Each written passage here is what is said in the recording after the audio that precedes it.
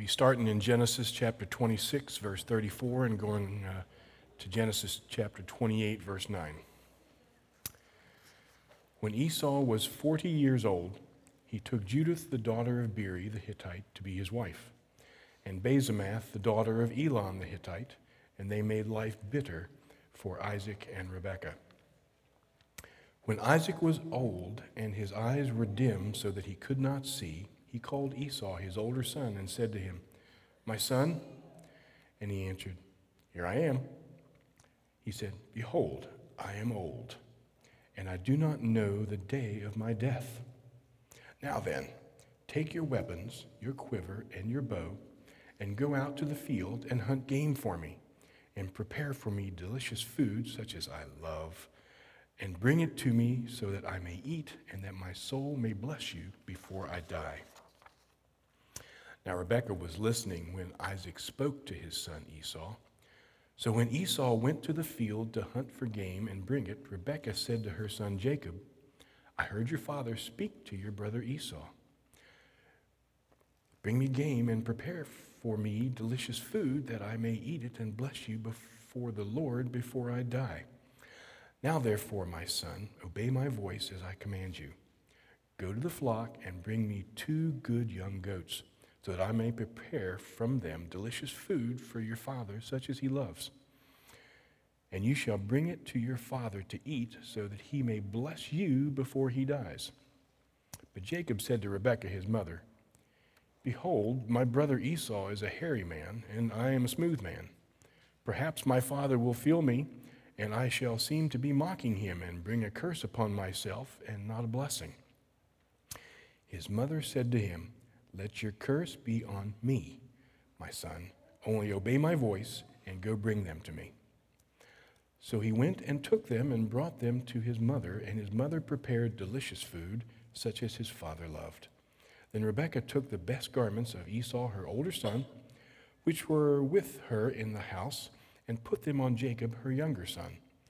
And the skins of the young goats she put on his hands and on the smooth part of his neck. And she put the delicious food and the bread which she had prepared into the hand of her son Jacob. So he went in to his father and said, "My father?" And he said, "Here I am." "Who are you, my son?" Jacob said to his father, "I am Esau, your firstborn. I have done as you told me. Now sit up and eat of my game, that your soul may bless me." But Isaac said to his son, "How is it that you have found it so quickly, my son?" He answered, "Because the Lord your God granted me success." Then Isaac said to Jacob, "Please come near, that I may feel you, my son, to know whether you are really my son Esau or not." So Jacob went near to Isaac his father, who felt him and said, "The voice is Jacob's voice, but the hands are the hands of Esau." And he did not recognize him, because his hands were hairy like his brother Esau's hands. So he blessed him. He said, "Are you really my son Esau?" He answered, "I am." Then he said, "Bring it near to me, that I may eat of my son's game and bless you." So he brought it near to him, and he ate, and he brought him wine, and he drank. Then his father Isaac said to him, "Come near and kiss me, my son." So he came near and kissed him. And Isaac smelled the smell of his garments and blessed him and said, "See, the smell of my son is as the smell of a field that the Lord has blessed. May God give you of the dew of heaven and of the fatness of the earth and plenty of grain and wine. Let peoples serve you and nations bow down to you. Be Lord over your brothers, and may your mother's sons bow down to you. Cursed be everyone who curses you, and blessed be everyone who blesses you." As soon as Isaac had finished blessing Jacob, when Jacob had scarcely gone out from the presence of Isaac his father, Esau his brother came in from his hunting. He also prepared delicious food and brought it to his father. And he said to his father, "Let my father arise and eat his son's game, that you may bless me." His father Isaac said, "Who are you?" He answered, "I am your son, your firstborn, Esau." Then Isaac trembled very violently and said, Who was it then that hunted game and brought it to me, and I ate it all before you came, and I have blessed him? Yes, and he shall be blessed." As soon as Esau heard the words of his father, he cried out with an exceedingly great and bitter cry, and said to his father, "Bless me, even me also, O my father." But he said, "Your brother came deceitfully, and he has taken away your blessing." Esau said, "Is he not rightly named Jacob? For he has cheated me these 2 times. He took away my birthright, and behold, now he has taken away my blessing." Then he said, "Have you not reserved a blessing for me?" Isaac answered and said to Esau, "Behold, I have made him lord over you, and all his brothers I have given to him for servants, and with grain and wine I have sustained him. What then can I do for you, my son?" Esau said to his father, "Have you but one blessing, my father? Bless me, even me also, O my father." And Esau lifted up his voice and wept.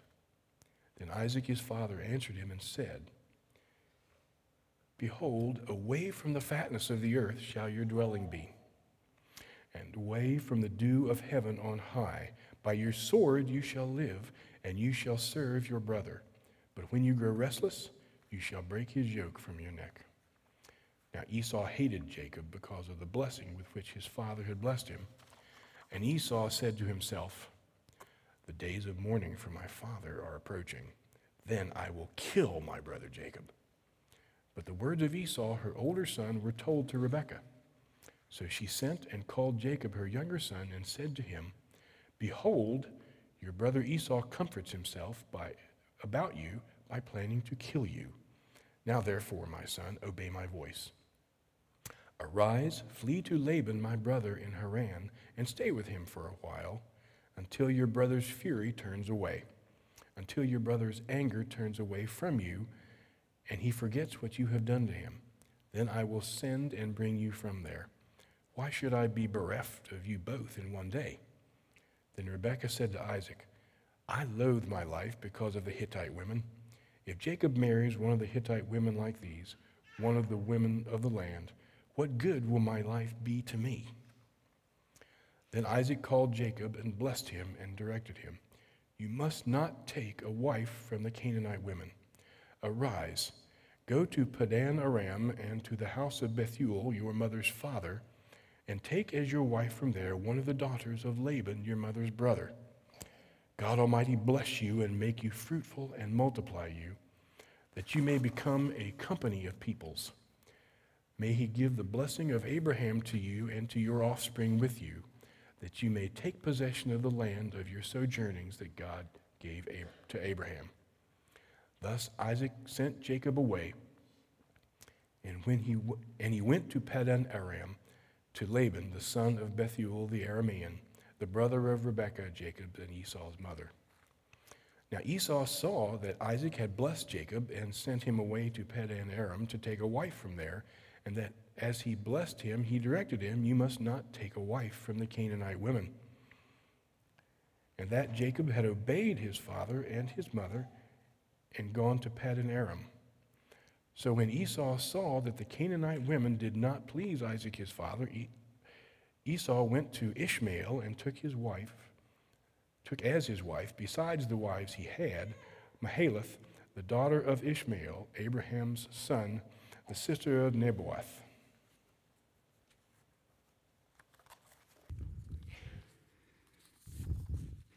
If I haven't met you yet, friend, my name's Matthew. You've heard me talking a lot already, but I want you to know, who is that guy? One of the pastors here, and I invite you to join me now and ask for God's blessing on this preaching of his word. Heavenly Father, we do not grow tired of you speaking to us because your word is the bread of life. To the degree it feels old or distant or cold to our hearts is never the degree to which your word is those things. It is the degree to which our heart is those things. And so we pray right now, Father, that you would help us by giving us hearts that are alive and sensitive and responsive to your word. Holy Spirit, I pray that you would grant me the gift of unction, that your word might be spoken with clarity and authority and power. And God, we thank you that you are a loving God, and you do not speak this word ultimately to condemn us, but to send us running to Jesus Christ for blessing. I pray that would be the end game of this sermon today. We ask these things in your Son's name. Amen. Amen.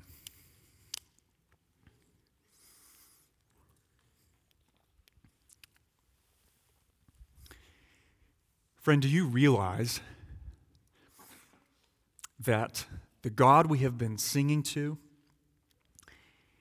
and praying to, and who just spoke to us through his word, is not a lifestyle option? He's not a species of spirituality that can be fit into an otherwise self-centered existence. Sometimes we think of God that way.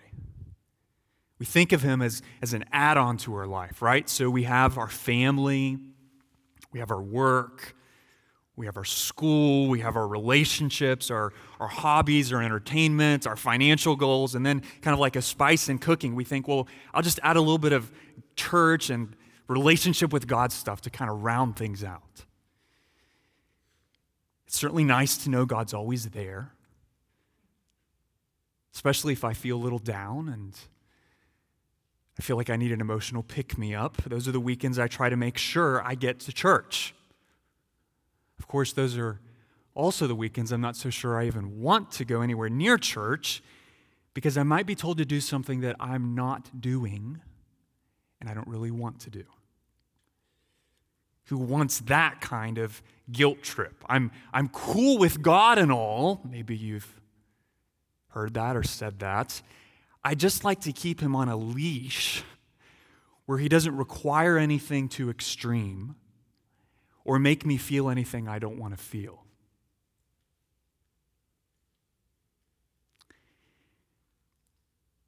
Friend, I want to remind you, or if you've never heard this before, proclaim to you that God is far too real and far too good and far too glorious to allow you to indefinitely persist in confining him to the sideline of your life.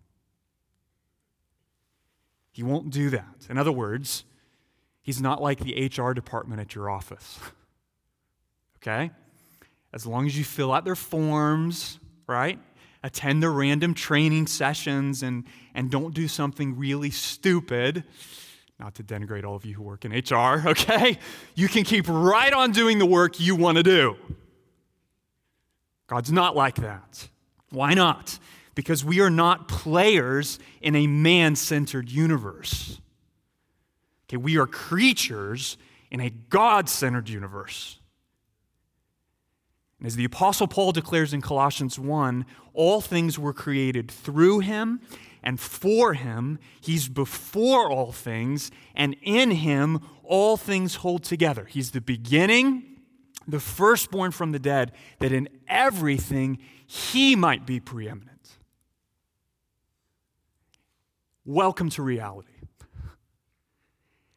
That reality confronts every single one of us with a choice. And that's this: humble yourself or be humbled. Those are your options. Humble yourself or be humbled. Surrender control of your life to God, or God will take your life from you. Isaiah 2:11 warns us.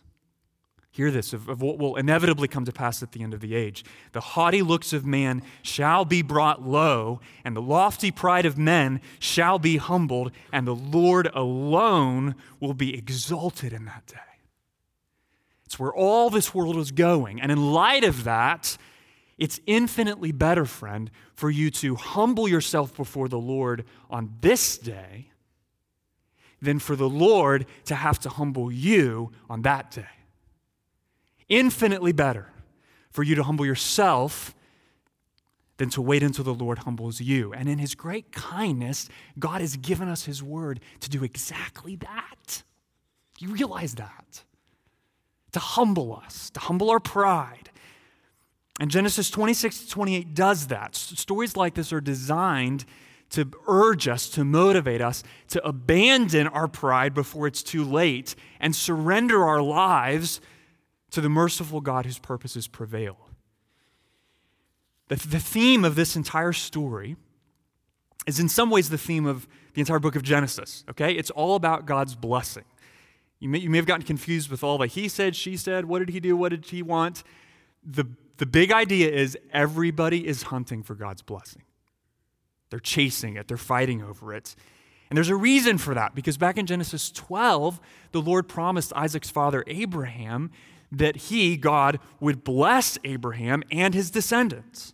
And what? That through his offspring, all the nations of the earth would be blessed. So Abraham passes that blessing on to who? His son Isaac, right? And Isaac tries to pass that blessing on to Esau. Only it doesn't work out, right? Jacob gets blessed, not Esau. And there's a reason it works that way. And it's a reason that has something not to do ultimately with the schemes of men, but with the providence of God. Listen to this. The reason is that God's trying to teach us something that has everything to do with motivating us to humble ourselves before the Lord and completely surrender our lives to him. To do that this day, instead of waiting for him to do that to us on that day. So how does the Lord do that? How does this story urge and motivate us to humble ourselves, lay down our pride before God? I think it does it this way, by teaching us that God bestows his blessing in a way that exalts his mercy and humbles the pride of men. Okay, that's the big idea from this whole story, with all the soap opera aspects, all the backstabbing, all the above. The main idea is really very simple, that God, in order to humble us this day, he bestows his blessing in a way that exalts his mercy and humbles the pride of men. That's what's going on here.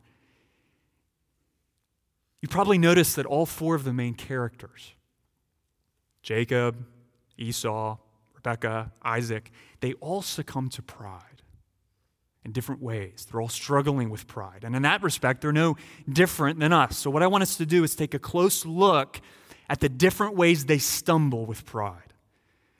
Okay, the particular failures they fall into, so that we can learn from their failure and respond to their failure by learning and understanding how to rightly humble ourselves under God's mighty hand. So we're going to look at each one of these characters, a little bit different than some approaches in this sermon series, and look at each one of these people as a case study, because every one of them is going to teach us that God bestows his blessing in a way that does what? Exalts his mercy and humbles the pride of men. Okay? So, case study 1, Esau. Esau wants God's blessing, but he doesn't want to submit to God's authority. He wants God's blessing, but he doesn't want to submit to God's authority. Okay, where do we see that? Well, the theme of the story, as I said, is God's blessing, right? But there are bookends to the story. Okay, there's an introduction, there's a conclusion. Those things aren't by accident. Do you realize the Bible isn't just like random word vomit on a page? Well, that looks good. Let's just kind of string it all together. No, it's designed a certain way. And there are bookends to the story, and the bookends are Esau and his wives. Okay, so chapter 26, verses 34 through 35 are about Esau's first two wives. Chapter 28, verses 6 through 9 are about his third wife. And those bookends matter because they reveal something to us, friends. They reveal Esau's real attitude. Not necessarily what he's saying with his mouth, but his real attitude, what was going on in his heart toward the promises God gave his family. So look at chapter 26, verse 34. When Esau was 40 years old, he took Judith, the daughter of Beeri, the Hittite, to be his wife, and Basemath, the daughter of Elon, the Hittite. Easy to skip over. Don't do that. Okay? Besides the fact that Esau is violating in his polygamy the covenant of marriage that God established in Genesis 2, which is what? A lifelong covenant between one man and one woman. He's completely violating that. What else is the problem here? Well, the problem is that the women that he's chosen weren't just unkind to their in-laws. The problem is that the Canaanites, of whom the Hittites were a part, are throughout Genesis indicted for their wickedness. That's the problem, okay? And that's why Abraham ordered his son Isaac back in Genesis 24 to do what? To not take a wife from the women of the land, from the Canaanites, including the Hittites, but to go where? To go back to his family in Mesopotamia. He ended up at the house of Rebekah, and find a wife from Abraham's kin. Isaac did that. He received a wife, Rebekah, from that land when he was how old? 40. What did Esau do when he was 40? The exact opposite. The exact opposite. The women he was drawn to and chose as his wives, they reveal the character of his heart. That's why it's so significant. And it shows us that Esau wasn't interested in following the Lord at all. He wasn't. So as Isaac's firstborn son, he had a cultural right to receive and enjoy the blessings God had promised to give his family. But listen, he didn't value the promises or trust the one that made them. He wasn't a man of faith who staked his life on what he couldn't see. He was a man of the world, a worldly man, who only valued what he could perceive with his physical eyes. So that's why he sold his birthright to his brother Jacob back in Genesis 25 for what? A bowl of stew. He didn't sell his birthright just because he was hungry, okay? He sold his birthright, Genesis 25:34, because he despised his birthright. It's a strong word. He was a man, think of it this way, who looked all of God's blessings in the face and said, you know what? No thanks. I'd rather have this. No thanks. I'd rather have this. He didn't treasure God's blessings, which is why he didn't submit to God's authority, right? I mean, why submit? Think about this. Why submit to someone if you don't like what they're offering you? You're not going to do that. Nor did Esau. So fast forward to Genesis 27. At both the beginning and the end of the chapter, he seems to have a change of heart.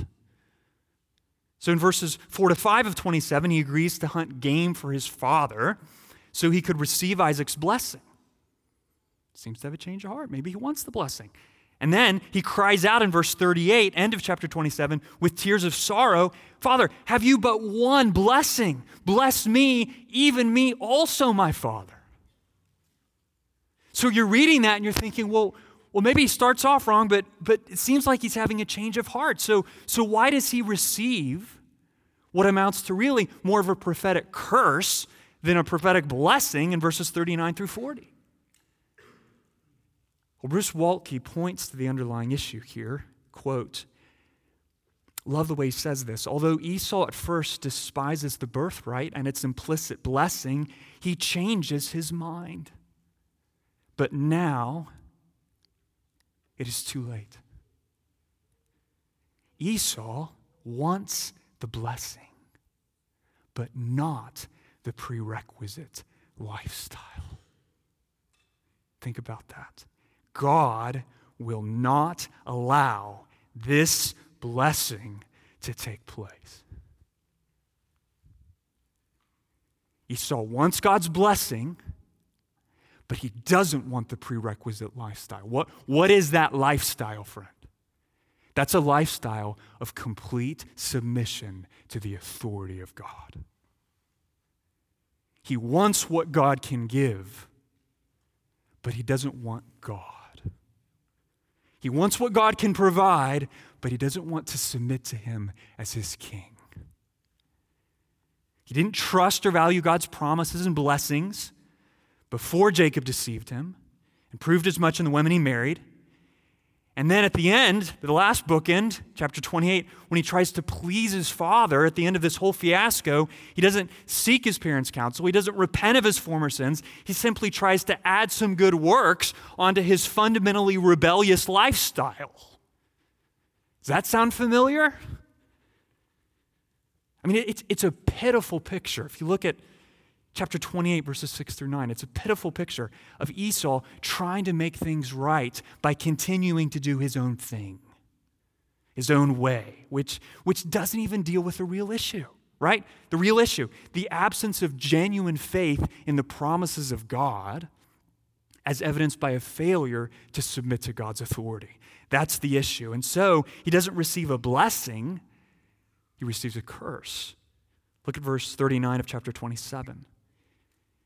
Behold, away from the fatness of the earth shall your dwelling be, and away from the dew of heaven on high. By your sword you shall live, and you shall serve your brother. But when you grow restless, you shall break his yoke from your neck. So often, friends, do we not want, when it comes to the things of God, to have our cake and eat it too? We do that all the time. We want the benefits of God's favor. We want God's blessing, but only on our own terms without having to submit to his authority. We want the blessing, but not the prerequisite lifestyle. And Esau's experience is a sober warning if that's you. You know what the warning is? That is never going to work.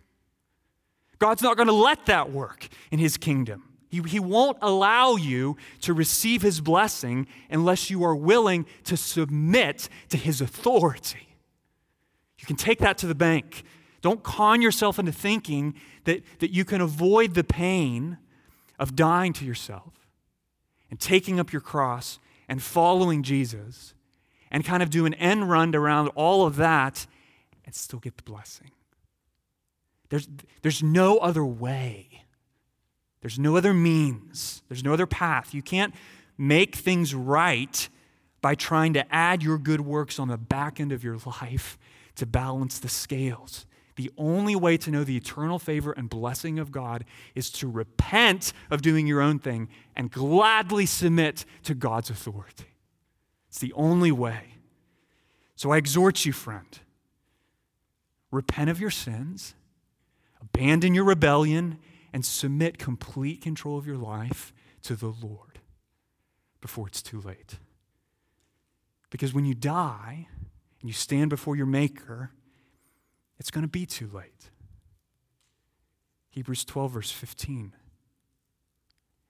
See to it that no one fails to obtain the grace of God, that no one is sexually immoral or unholy like Esau, who sold his birthright for a single meal. For you know that afterward, when he desired to inherit the blessing, he was rejected, for he found no chance to repent, though he sought it with tears.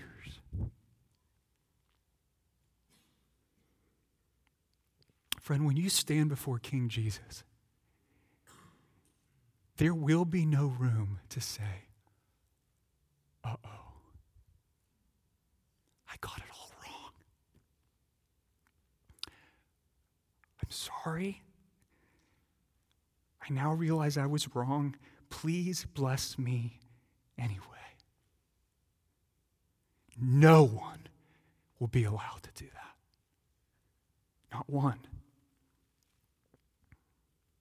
That's why we have to turn from our sins today, to humble ourselves today, to trust Jesus to save us today. To not say, Lord, I'm going to keep trying to run around and grab your blessing without submitting to your authority. Stop trying to do that, friend. Trust Jesus to bless you and make right in your life what sin has made wrong, starting with your relationship with God. Esau's story humbles our pride, okay, by reminding us we can't have God's blessing without submitting to God's authority. Okay, that's case study 1. Here's case study 2. If the first was about Esau, let's think about Isaac. What's going on with Isaac? Well, Isaac enjoys God's blessing, but Isaac tries to use it to advance his purposes. To think about this, okay?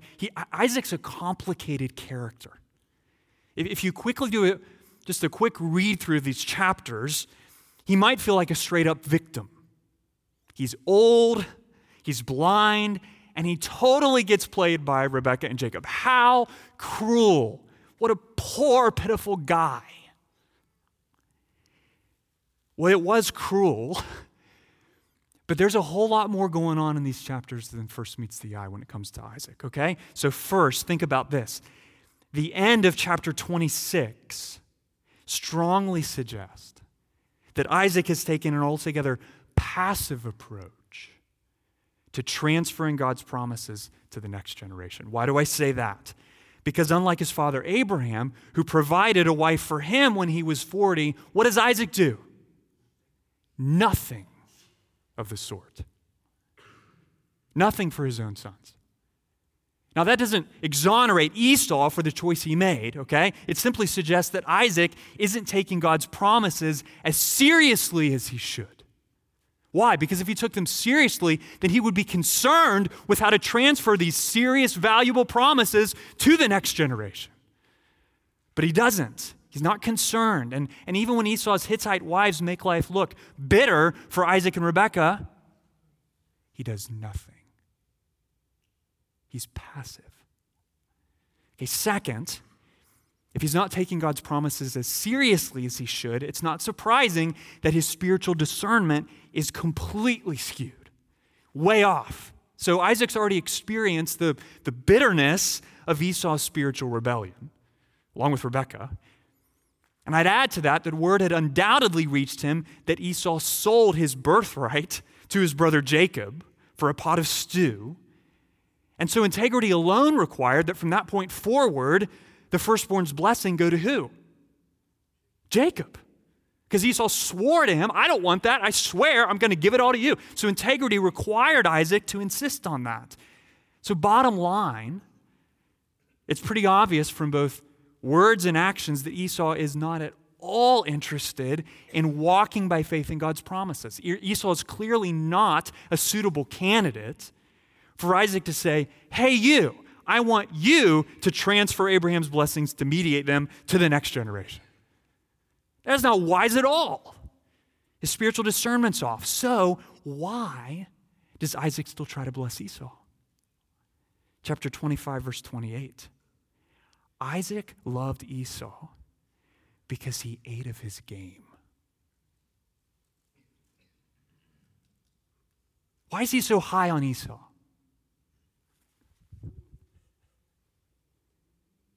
Because he was a sensual man. Instead of looking to God's word, hear this. It's easy to laugh, but we do this. Instead of looking to God's word to discern what was right and true, he relied on his own senses. Did you notice how many of the senses are involved in the deception? It's meant to get your attention. You can't trust your senses, friends, your feelings. You can only trust God's word. He didn't rely on God's word. He followed his stomach. Esau was his favorite son as a result. So instead of gathering the whole family, like Jacob and later Joseph do in Genesis, and publicly proclaiming a blessing on each one, what did he try to do? He grabbed his favorite. Hey, Esau, I want to give it all to you. Shh. He tried to do it secretly. And you can just see how messed up this family was, and the fact that, Rebekah's like listening. Not there, but listening. So his spiritual discernment was off. He should have known. He should have recognized. Esau's not a suitable candidate to transfer, to mediate these great promises to the next generation. But friends, there's an even bigger issue here than Isaac not taking God's promises seriously and Isaac not exercising spiritual discernment. What's the bigger issue, a bigger failure? It's this. In trying to pass the blessing on to Esau, he's violating the very oracles of God, the Word of God. He's refusing to exchange his desires and ambitions for God's purposes. Why do I say that? Well, what did the Lord declare in Genesis 25:23 before Jacob and Esau were even born? What did he say? The older will serve the younger. Who was older? Esau. Who was younger? Jacob. So what does Isaac try to do when he blesses the son he thinks is Esau in chapter 27, verse 29? Look there. What does he try to do? Let people serve you, Esau, and nations bow down to you, Esau. Be Lord over your brothers, and may your mother's sons bow down to you, Esau. Isaac is trying to bring the exact opposite of God's word to pass. That's what he's doing. He already enjoyed God's blessings, right? His father Abraham had given them to him. But having received God's blessings, what did he do? Did he use those blessings to run after God's purposes and aims and goals? No. He said, oh, this is great. I got an idea for this. He tried to advance his own mission. Friends, we do the exact same thing today. Exact same thing. Whenever we take our gifts, our abilities, like that Take My Life song we sang, our money, our time, our skills, even our sexuality, to try to achieve an end that we think is good, instead of taking all those things and humbling, allowing God's word to define the end that is good. We do that. So remember this. God's blessings are not a lump of clay that you can twist and mold at your leisure into whatever form or expression you would like for your dreams and your ambitions. That's not Christian freedom, by the way. Christian freedom is being set free by the indwelling Spirit of God to use the life we have received in Christ for the Master's plans and the Master's purposes, right? Even if those things aren't our preference, even if those things aren't easy, even if those things don't feel like anything at all we want to do, they are His plans and purposes. That's the goal. What did Paul say in 1 Corinthians 4:1? This is how one should regard us, as servants of Christ.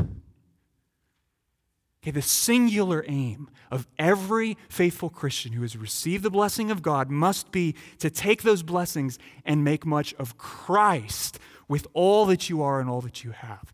That is what Isaac forgot. That was his pride. He forgot that God wasn't just the origin of his blessing, God was the goal of his blessing. So take care, brothers and sisters, that you use God's blessings to achieve God's purposes. Why? Because it's only God's purposes that are going to stand. Proverbs 19:21, many are the plans in the mind of a man, but it is what? The purpose of the Lord that will stand. Case study number 3, Rebekah. If Isaac enjoyed God's blessings but tried to use them for his purposes, Rebekah craves God's blessing, but she doesn't trust God's power to bring it to pass. So if Isaac sought, follow me here, the wrong thing in the right way, Rebekah is a classic example of seeking the right thing in the wrong way. So, why do I say that? Because favorites aside, she was right to want Jacob to receive the blessing of the firstborn, right? After all, way back in Genesis 25, God had said what to them? Jacob is the one that I have chosen. Jacob is the one who's going to mediate the blessings of Abraham, God's blessings, to the next generation. So she was right to want Jacob to be blessed. What she wanted was good, but her methods were deplorable. She wanted the right thing, unlike Isaac, but she was really no better because her methods were deplorable. And instead of trusting God to accomplish his perfect plan despite her husband's spiritual weaknesses, she took matters into her own hands.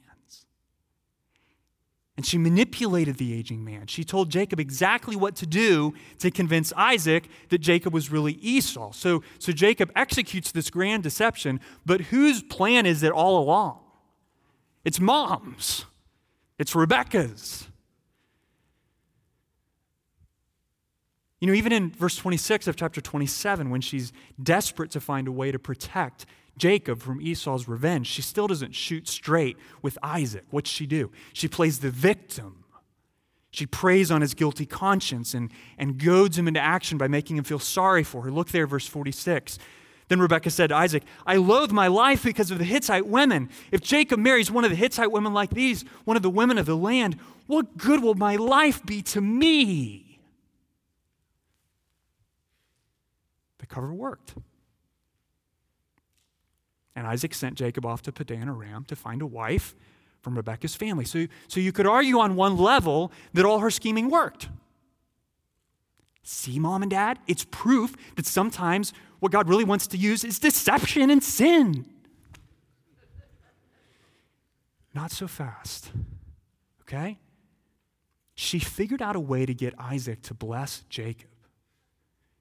So God's purposes and her strong preferences as a mom could get fulfilled. But, okay, the divine author of Genesis, the Lord, isn't just interested in his people making the right thing happen. In other words, the end never justifies the means in the kingdom of God. God must be glorified in the whole, both the end and in the means. He seeks a humble people, friends, who are willing to do the right thing in the right way. And there are plenty of clues in this story that Rebekah is not doing the right things at all. So one of the clearest, just to pick one of these for the sake of time, is the number of times that she tells Jacob to what?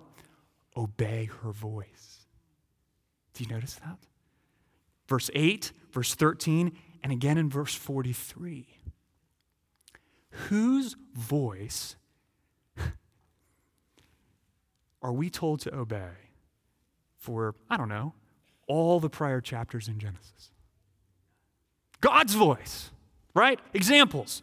Genesis 22, verse 18, God says to Abraham, in your offspring shall all the nations of the earth be blessed because you have obeyed my voice. And then God urges Isaac to follow his father's example, Genesis 26, 4 through 5, when he says, in your offspring, talking to Isaac, all the nations of the earth shall be blessed because Abraham obeyed my voice and kept my charge, my commandments, my statutes, and my laws. So whose voice are we supposed to obey? God's. Whose voice does Rebekah tell Jacob to obey? Hers. 3 times. Why? Because she doesn't trust God's power to bring God's blessings to pass in God's way, at God's time. She wants the right thing. She hungers for what's pleasing to God, but instead of trusting God and loving the men in her family, starting with her husband by urging them to follow the Lord, what does she try to do? I'm going to play God.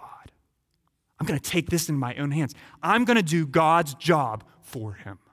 Because I don't think he's doing a great job right now. Because if he was doing a great job, my husband would have his act together.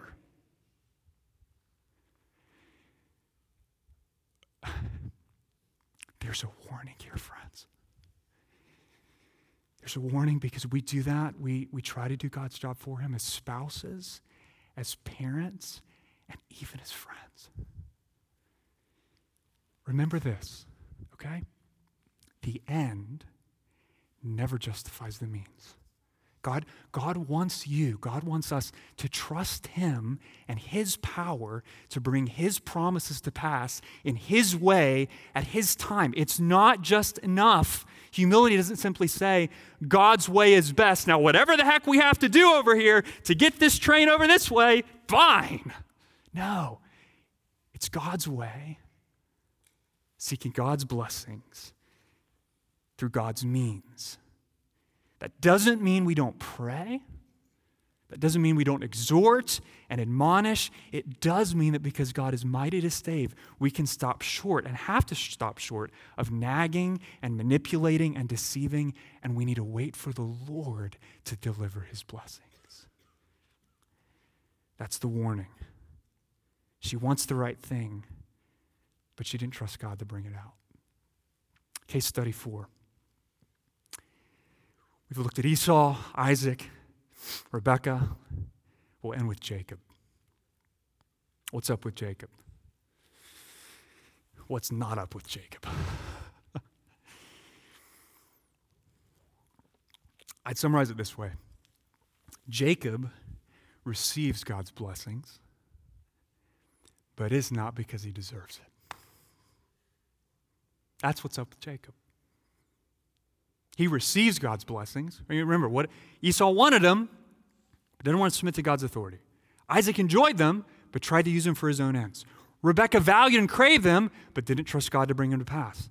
Isaac received them, but not because he deserved it.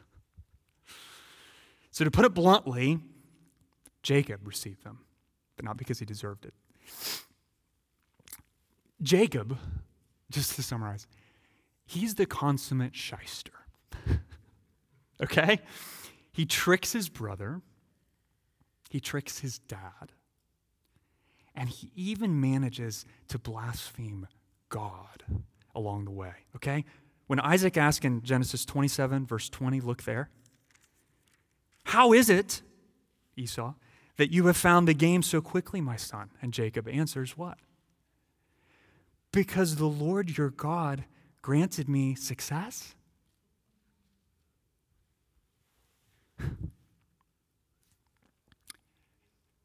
mean, laughing aside, friends, that is one of those moments when you almost just expect a lightning strike to fall down. Right? Strike him dead. Why? Because he just implicated the Holy One in his sin and deception. That's a big deal. We can just keep right on reading.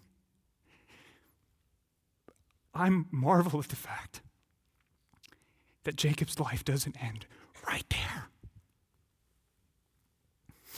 Because a lying tongue is one of 7 things the Lord explicitly says he hates and are an abomination to him in Proverbs 6. And Psalm 5 verse 6 rightly adds, you destroy those who speak lies. The Lord abhors the bloodthirsty and deceitful man.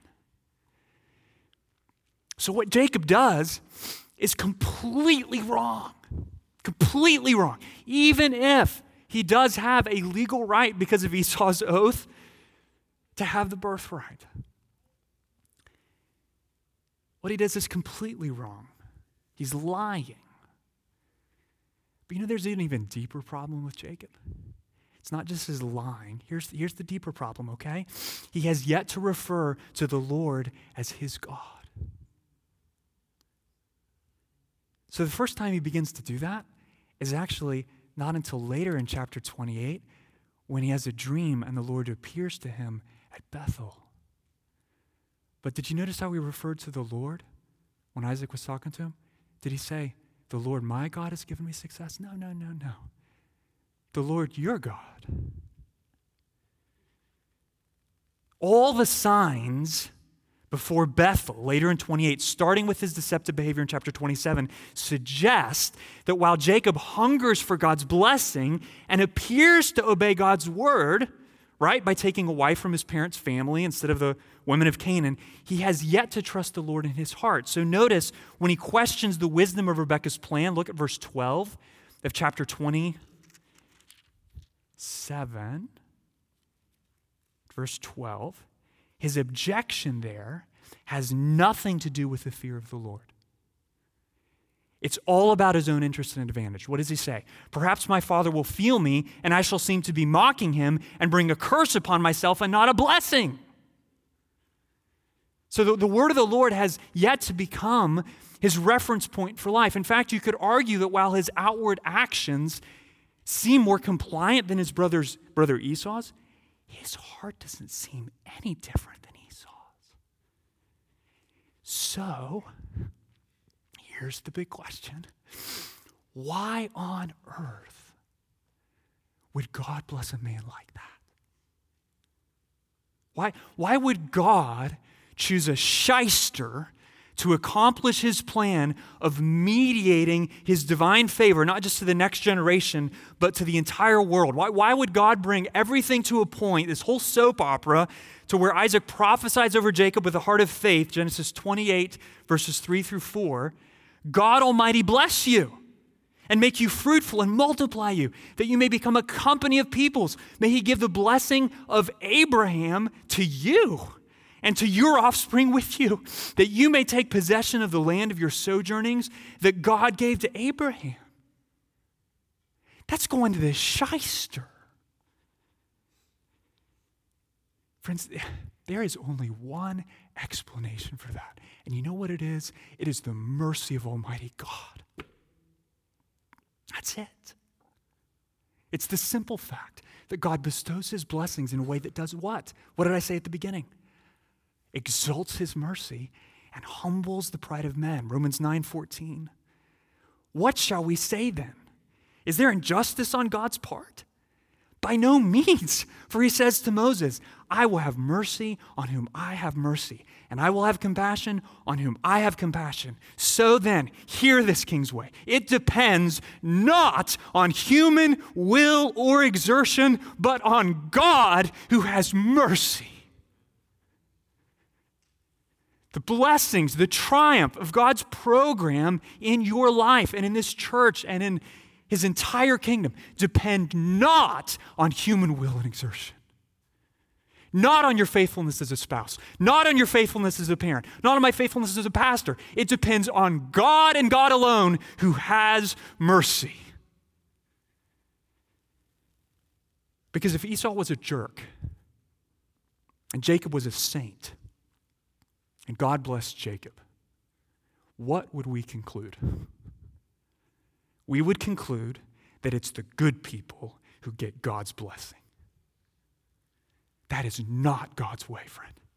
That's not God's plan. Why not? Because that would give you and I a reason to boast in ourselves. Remember what I said at the very beginning. We are not players in a man-centered universe. We are creatures in a God-centered universe. Listen, our Creator's exceedingly good and glorious commitment is to bring his blessing to pass in the lives of his people in a way that leaves us without a single boast save the mercy of God. That's what the gospel is all about. In his great mercy, God's made a way for sinners who do not deserve his blessings to receive his blessings as a free gift through the life, death, and resurrection of Christ, because God no longer mediates his blessings through the mouths of men, right? He mediates his blessing through the person of his Son. And what does Jesus do? How does he bless us? What does he hold out to us if we're willing to submit to his authority? Forgiveness, eternal life, reconciliation with God, joy unspeakable.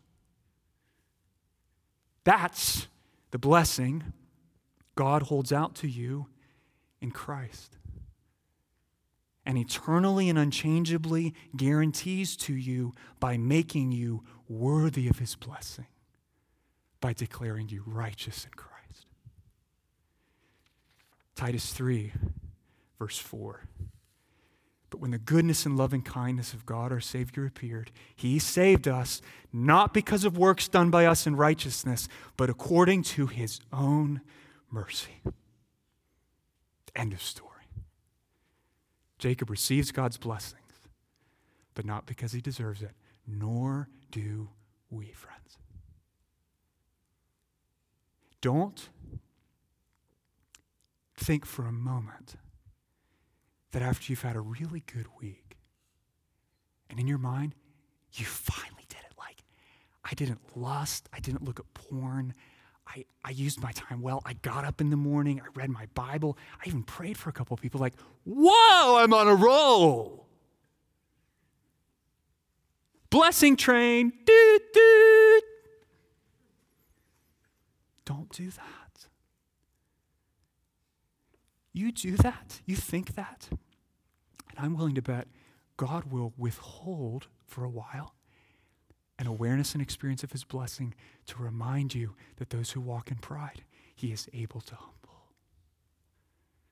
God bestows his blessings in a way that what? Exalts his mercy and humbles our pride. Christianity is not one of many ways out there to earn God's blessing, okay? Christianity says no one can earn God's blessing. You can only receive it as a gift of faith in Christ. That's the point. And so though this entire section of Genesis reads like an ancient Near East version of Masterpiece Theater, complete with jilted lovers, sibling rivalry, parental deception, and death threats, the mess is not an accident. It's not an accident. It's merely a foil. It's a case study designed by God to humble us and urge us to seek his blessings and his way through his power for his purposes. So, church, hear this.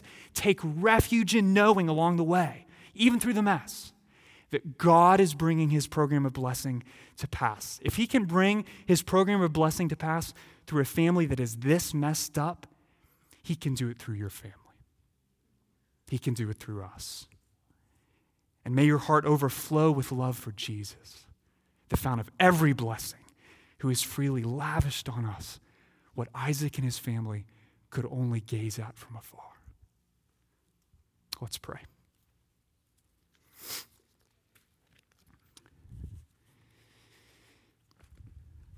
Lord Jesus, I am so grateful. I'm so grateful that you don't just bestow blessing. You don't just scatter blessing. You don't just pour out blessing, though you do. Father, you do those things in a way that exalts your mercy and humbles our pride. And Father, I pray as we sing this song of response to you, that you would fill our hearts with a new amazement and gratitude for the mercy of God, and you would guard us, King Jesus, from ever experiencing, receiving, or looking at blessing and thinking we are anything but Jacob. Lord, we are all Jacobs. And so we cry out to you for mercy, and we thank you that that is what we freely find in Jesus Christ.